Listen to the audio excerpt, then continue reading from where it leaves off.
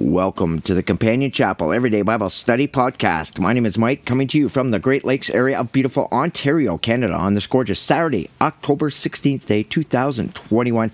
Coming right up, it is 1 Samuel chapter 26. Don't you dare miss it.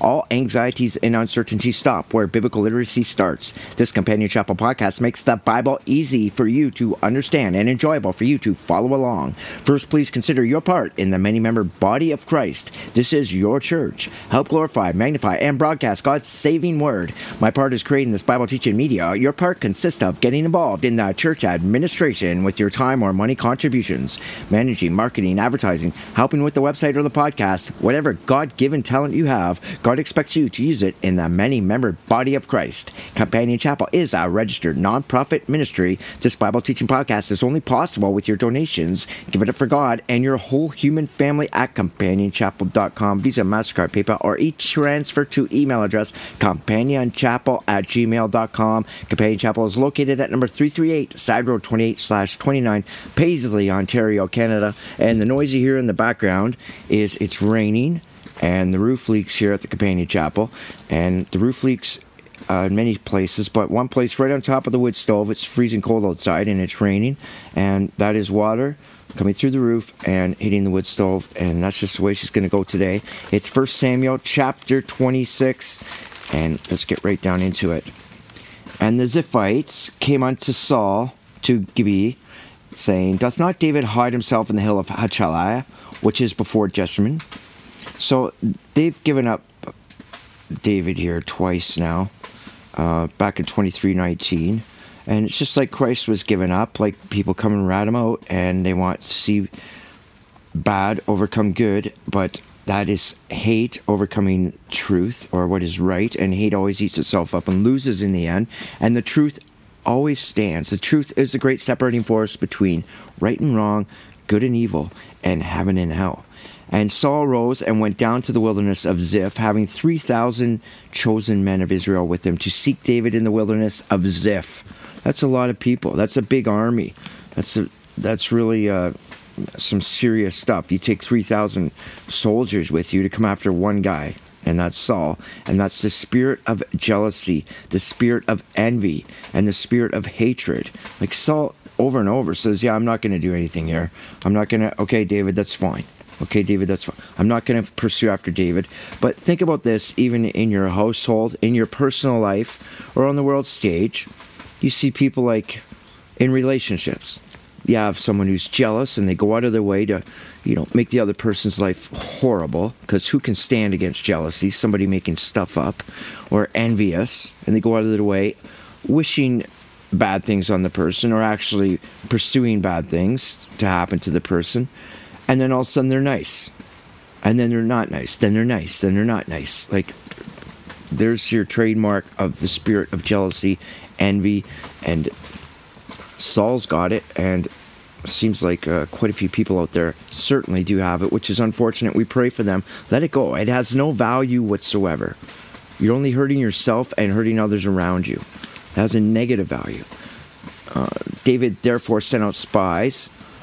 Okay, Saul pitched his tent at Halkai before Jeshimon, by the way, but David abode in a wilderness, and he saw that Saul came after him into the wilderness. Okay, so David always has lookouts. He has his own army. Therefore, David sent out spies and understood that Saul was come in very deed. Okay, Saul is after you again, David. Yeah, same old, and he has like 3,000 guys with him. And David arose and came to the place where Saul had pitched. And this just means, like, back then the armies would be like walking, right? And King Saul here would have a tent, and he would sit back and he would be like, watching everything play out. And that's so Saul pitched his tent there, and David beheld the place where Saul lay, and Abner the son of Ner, the captain of the host, which was David's job. David was supposed to be captain of Saul's bodyguard and captain of the army of Saul. There's Abner, and Saul lay in the trench. This just means he lay in his barricade. It was all barricaded up, okay? He pitched a tent, barricaded it, had Abner. He was supposed to be the captain, or the five-star general of Saul's, and in charge of the bodyguard of Saul. And there he is. Okay, so you have that scene set up, and Saul lay in the trench. He's barricaded. And the people pitched around about him. So Saul's going to have a sleepy here. It's bedtime. 6. Then answered David and said to Ahimelech the Hittite and to Abishai the son of Zeruiah, brother of Joab, saying, who will go down with me to Saul to the camp? And Abishai said, I will go down with thee. And I believe this is David's nephew. Okay, now, let's just go with that. David's nephew. So David and his nephew Abishai came to the people by night, and behold, Saul lay sleeping within the trench, within his barricade, and his spear stuck in the ground at his bolster. But Abner and the people lay around about him. Okay, so what are they doing laying around? They're supposed to be on guard all night. And, they just... Abner the slouch and Mr. Hate himself, Saul. Verse 8. Then said Abishai to David, God hath delivered thine enemy into thy hand this day. Now therefore let me smite him, I pray thee, with the spear even to the earth at once, and I will not smite him the second time. I'm not going to mutilate him. We're just going to kill him, okay? That's what Abishai's saying. And David said to Abishai, destroy him not, for who can stretch forth his hand against the Lord's anointed and be guiltless? Okay, that was the question. David said furthermore, as the Lord liveth, the Lord shall smite him, or his day shall come to die, and he shall descend into the battle and perish. Okay, let God take care of this, is what he's saying. Let God sort him out. God is the avenger. And David's paying homage to that. Verse 11, the Lord forbid that I should stretch out forth my hand against the Lord's anointed. But I pray thee, take now the spear that is at his bolster and the cruse of water, and let us go. So they took his water bottle and his spear. Okay, old Saul's spear they took. And remember, Saul had clotheslined that spear at David's, right at David himself many times while David was just sitting there playing the harp. And so that spear is something. The king's spear is the symbol of battle. Okay, the symbol of victory, or the other team will get it, and it's the symbol of victory for them. Verse 12. It's very symbolic, is what I'm trying to say. 12. So David took the spear and the cruse of water from Saul's bolster, and they gat them away, and no man saw it nor knew it, neither awakened, for they were asleep, because a deep sleep from the Lord was fallen upon them. A deep sleep from the Lord. People get that these days. God's in control. It's easy. But God also has a deep sleep for some people, and it's called judicial blindness. It's called the spirit of stupor, the spirit of slumber. And when does God put that on people? Always after persistent unbelief, imaginative criticism, or chronic disobedience. You will never get God's saving word into you. You've got to just blank it out until you can let those things go and repent from the heart. The Bible will open up to you. And here's Saul. These guys, this is a bit different. I know I digressed a little bit there, but God's in control, and he's the one that put the gang, or the inside cohort, Saul's bodyguards, all to sleep there. And David went over to the other side and stood on top of a hill afar off, a great space between them. So between Saul and the army, he went down a valley and climbed up another hill, or rock, or cliff. And David cried to the people and to Abner, the son of Ner, saying, answerest thou not, Abner? Hey, Abner, wakey, wakey, eggs and bakey. Then Abner answered and said, who art thou that criest to the king? And David said to Abner, Abner, you have my job, by the way, and I'm going to come and get it, and I'm going to be the king myself. But anyway, here he said, art not thou a valiant man, and who is like thee in the Israel? Wherefore then hast thou not kept the Lord the king? Like, you're supposed to be number 2 in charge, Abner, and you're asleep at the job, you slouch. But God put them to sleep, okay? For there came one of the people in to destroy the king thy Lord. This thing is not good that thou hast done. As the Lord liveth, you are worthy to die, because you have not kept your master, the Lord's anointed. And, looking forward, God's anointed, the anointed one himself, our Lord Jesus Christ. Everyone skated on him except the girls. Think about that. Like, you can always apply this forward. Remember, all God's prophecies occur and develop in partial and preliminary happenings for examples to us in the end times. And remember, everything was written for us for examples. Paul told us that in 1 Corinthians chapter 10. All these things happen for us for examples, for understanding. Verse 17, and Saul knew David's voice. Okay, verse 16. This thing is not good. And now you see where the king's spear is in the cruse of water that was at his bolster. Like, there's David. He's got Saul's spear and his water bottle. 17. And Saul knew David's voice and said, is this thy voice, my son David? And David said, it is my voice, my lord, O king. Respect. You know, and Saul's saying, my son David. Well, he was his son-in-law, but he sure treated him horribly, and even married off the wife that he gave to him, his daughter. And he said, wherefore doth my lord thus pursue after his servant? For what have I done, and what evil is in my hand? There's David again saying, what did I do to you, Saul, that you brought 3,000 guys out, 3,000 trained military soldiers out to kill me again? Now, what did I do? Please tell me. Now therefore I pray thee, let my lord the king hear the words of his servant. If the Lord have stirred thee up against me, let him accept an offering. But if they be the children of men, cursed be they before the Lord. For they have driven me out this day from abiding in the inheritance of the Lord, saying, go serve other gods. That's a big verse. Now, what he's saying is, where are you getting this from? Like, if this is something in Scripture, if I'm doing something wrong against the Lord, tell me. But if this is just something you're making up and people are trying to perpetuate it, your jealousies and envies and trying to, a bunch of yes men around you, obviously, then let me know.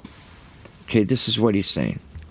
David saying to Saul, now therefore let not my blood fall to the earth before the face of the Lord, for the king of Israel has come out to seek a flea, as when one doth hunt a partridge in the mountains.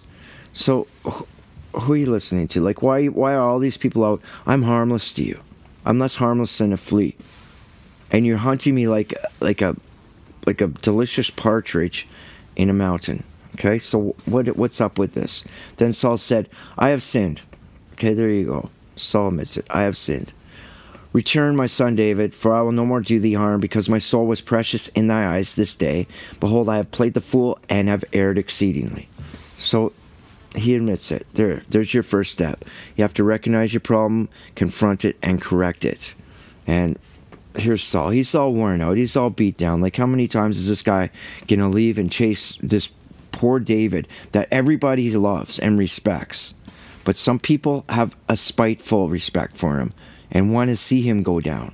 And a lot of people have that attitude today. Misery loves company. They find happiness in other people's downfalls, faults, and miseries.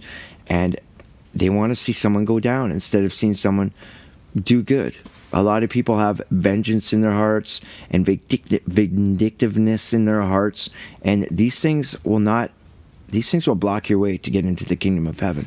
They'll land your butt in hell until you can get rid of those negative hatred attitudes.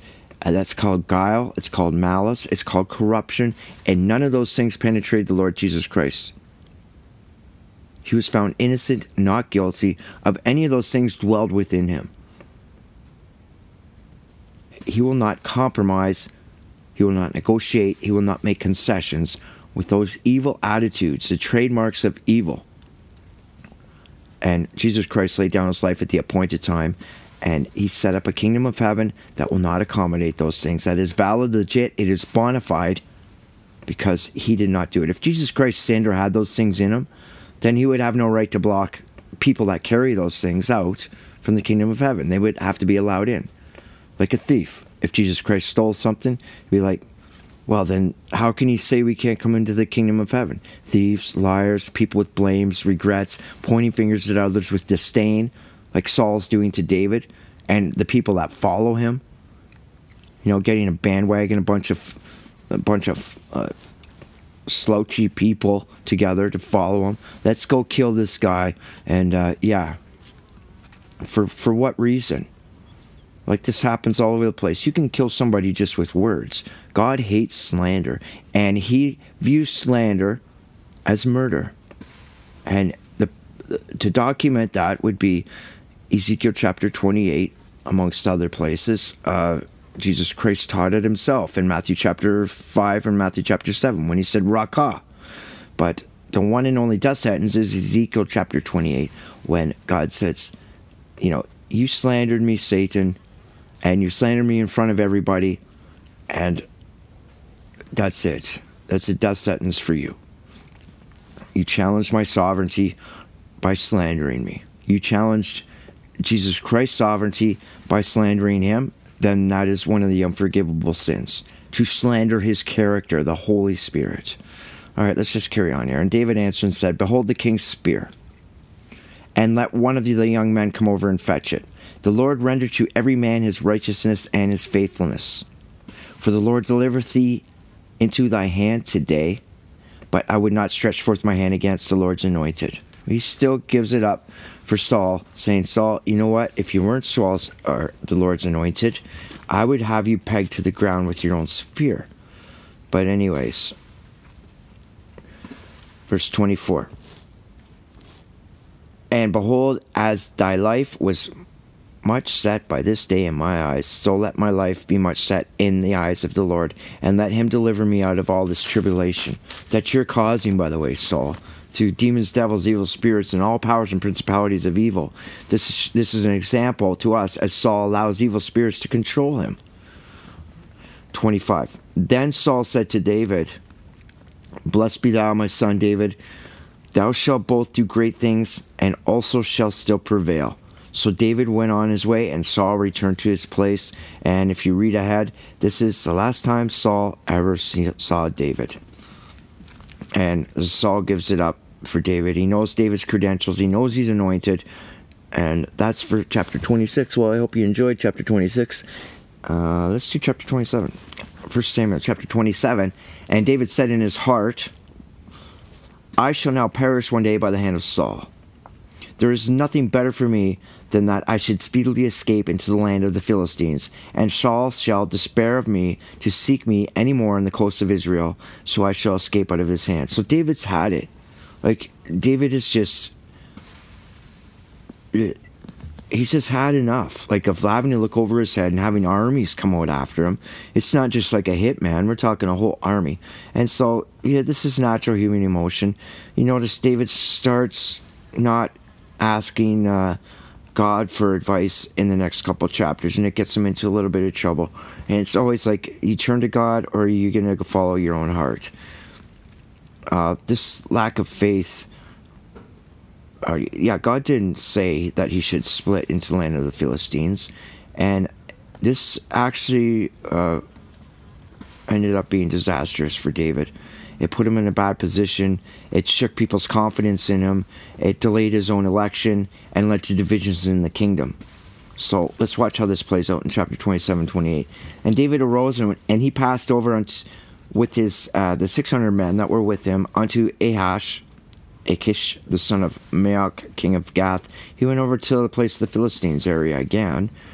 And David dwelt with Achish at Gath, he and his men, every man with his household, even David with his two wives, Ahinoam and the Jezreelite, and Abigail the Carmelitess, Nabal's wife. Nabal is no longer, obviously, Abigail.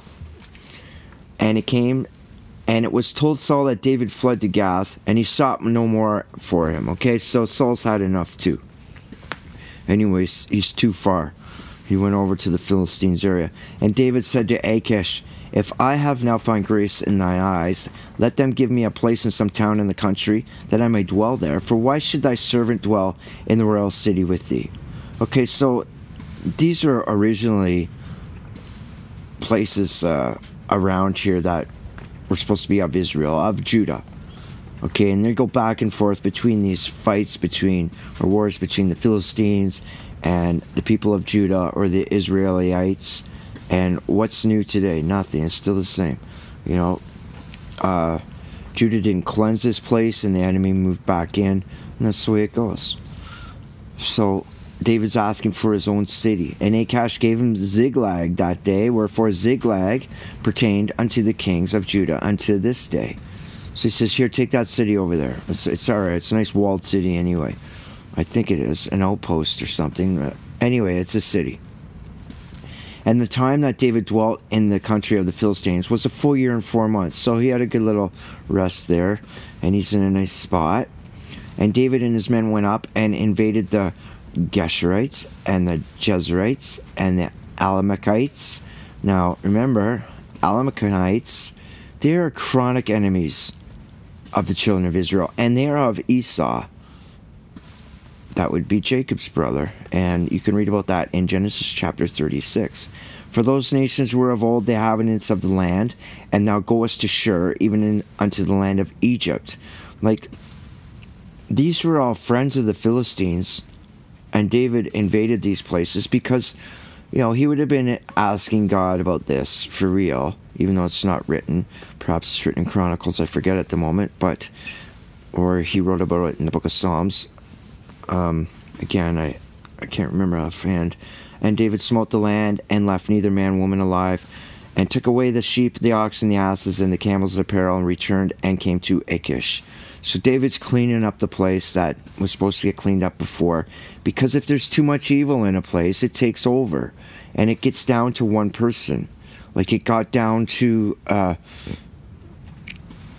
well, now I'm going to get off track here, but it gets down to who's carrying the seeds of truth, who's carrying the seed line all the way to our Lord Jesus Christ.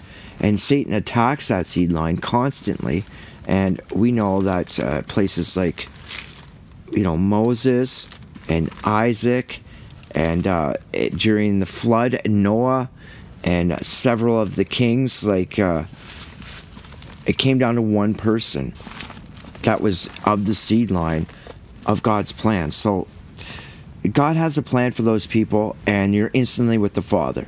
Like, if the people were just so wound up in evil, all the way to, like, the children had no chance, and God had them destroyed, it wasn't murder, because you're instantly back with Father. And it's God's plan. God is the God of the living, not the dead. And be careful where you let your mind wander, or what you read online when they claim that God is a murderer, which is just crazy. He's the God of the living. He asks for the people back because his plan has to come to pass, his plan of salvation. Okay, so when it says women, children, everything, all right, that's enough of the evil. It's so ingrained in them, it's ingrained in their culture, and God's got a plan. They're instantly back with the Father in their spiritual bodies, and it's all good. It's God's plan has to come to pass. And Achish said, whither have you made a road today? Like, what were you up to lately, David? And David said, against the south of Judah, and against the south of the Jerahmeelites, and against the south of the Kenites. And this is a major part of the key of David here. Who are the Kenites? Well, so far David's gone up against the sons of Cain. That's the Kenites. And don't forget, these are the tares in the parable of the tares. The Kenites, the sons of Cain. Because Cain is not listed in the genealogy of Adam for a reason, because of Genesis 3:15. I will put enmity between thy seed, Satan, and the woman's seed. They're seed lines. What happened in the garden? Like, it couldn't be any clearer. But the sons of Cain are to be with us to the end. Remember, that's what it says in the tares. The angels will sort them out. We let them. We're not the harvesters. We point them out, we count them out, and that's why throughout the Bible it says to count. It's so important to follow the genealogies and know who you're reading about for understanding.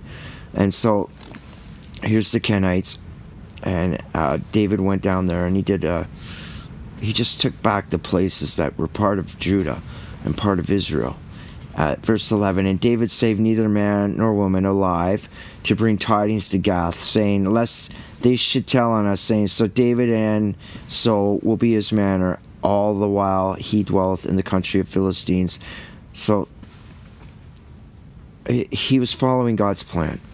And if people came back and said, hey, this guy who's living within the Philistines area has got his own army, he leaves and he's killing, he's wiping out other Philistine areas, then it would have been really bad for David. But David put himself in this spot anyway. Remember, back in verse 1 and 2 of this, like, David didn't ask.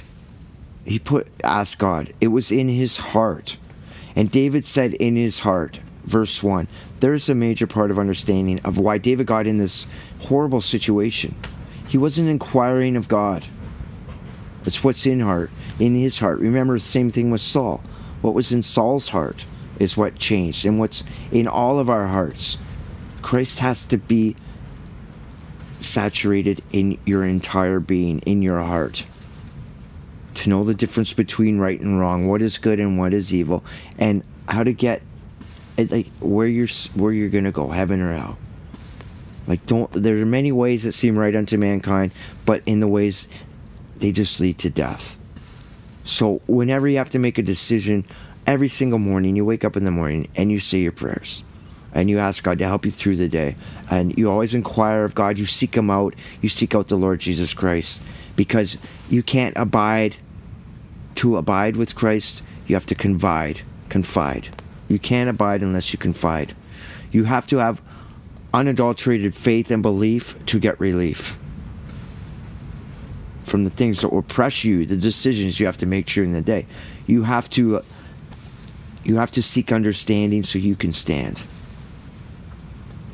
And that all comes from the great poetic chapters of the book of Isaiah. Let's go back to verse 11 here of 27. This is all happening in David's heart. He's going around, and he is doesn't say he inquired of God to go to war, but he definitely did inquire of God to get to end up living with the Philistines. And Achash said, where have you been? And David went, and he told them. And Achash believed David, saying, he hath made his people Israel utterly to abhor him, therefore he shall be my servant forever. Because it sounded like David said he went into these places to get rid of the Philistines, but meanwhile, he went in there to get rid of people that were inhabiting the land of Judah and Israel. And Achash believed this because of David's covert actions. The way David was acting was convincing enough that he was faithful to the Philistines. And this is the jam that David is now in, because people are going to start to have division against David, because he didn't ask God. He didn't say, listen, God, what should I do here? Should I go into the land of the Philistines, into the land of the enemy, and act like I'm not, like be a hypocrite and act like I'm not your enemy? Or what should I do? He didn't inquire of God. And so now he has this guy Achash thinking, oh, David's now against Israel and his own people, and he's sticking up for us now. And, I trust this guy. He should be my servant forever. And this is going to really make David end up in a jam here in chapter 28. But we'll get to chapter 28 a little bit later. I'm going to wrap it up right now. I want to thank you very much for listening. This is Companion Chapel. You can get a hold of me at companionchapel@gmail.com. My name is Mike. The Companion Chapel podcast, anything you can help out with. If you want to make video casts or whatever, if you want to be a special guest, come on out. It's number 338 Side Road 28/29, Paisley, Ontario, Canada. And I do this every single day, so if you want to come out and be part of it, that'd be just the greatest thing. Please promote this podcast, share this podcast, but most of all, please enjoy this podcast. I want to thank you very much for listening. Have yourself a great day, and bye for now.